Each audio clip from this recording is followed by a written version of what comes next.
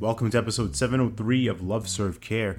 Today's episode, we're going to be looking at future pacing. We're going to be looking at vision, the importance of it, the importance of having a big dream, a big goal. I heard something that made me stop in my tracks, and I forget where it was from, so apologies if whoever said it, wherever I got it from, Actually, I do remember now. Like, it's coming to me.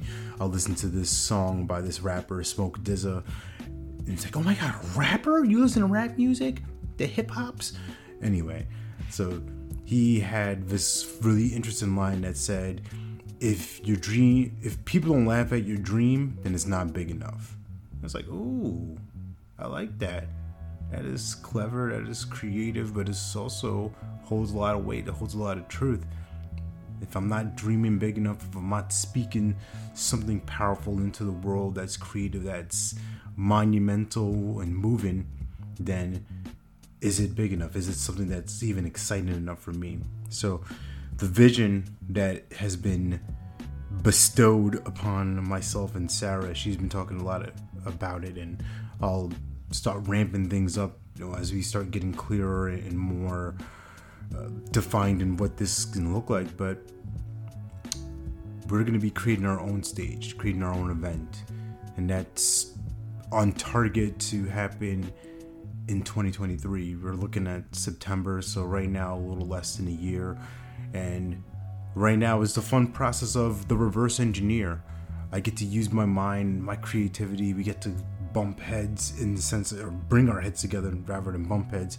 There might be some bumpy moment, but we get to unify in this lane and also bring on other people in our world. And there's going to be so many more people that are going to be a part of this journey, whether it's sponsors or other speakers, volunteers, and just overall evangelists, and obviously the attendees, which will be key, right? Because I'm not intended to speak to an empty stage, to an empty audience, just chairs, and we want not only just bodies in there, but we want people out there who are looking to transform, who are going to take what they experience in this time. We're still, it's still up in the air. There's a lot of things up in the air right now of how long it's going to be, all this stuff. But for the experience of us, we want people to attend that, receive that, and then use that into the world and apply it and implement that.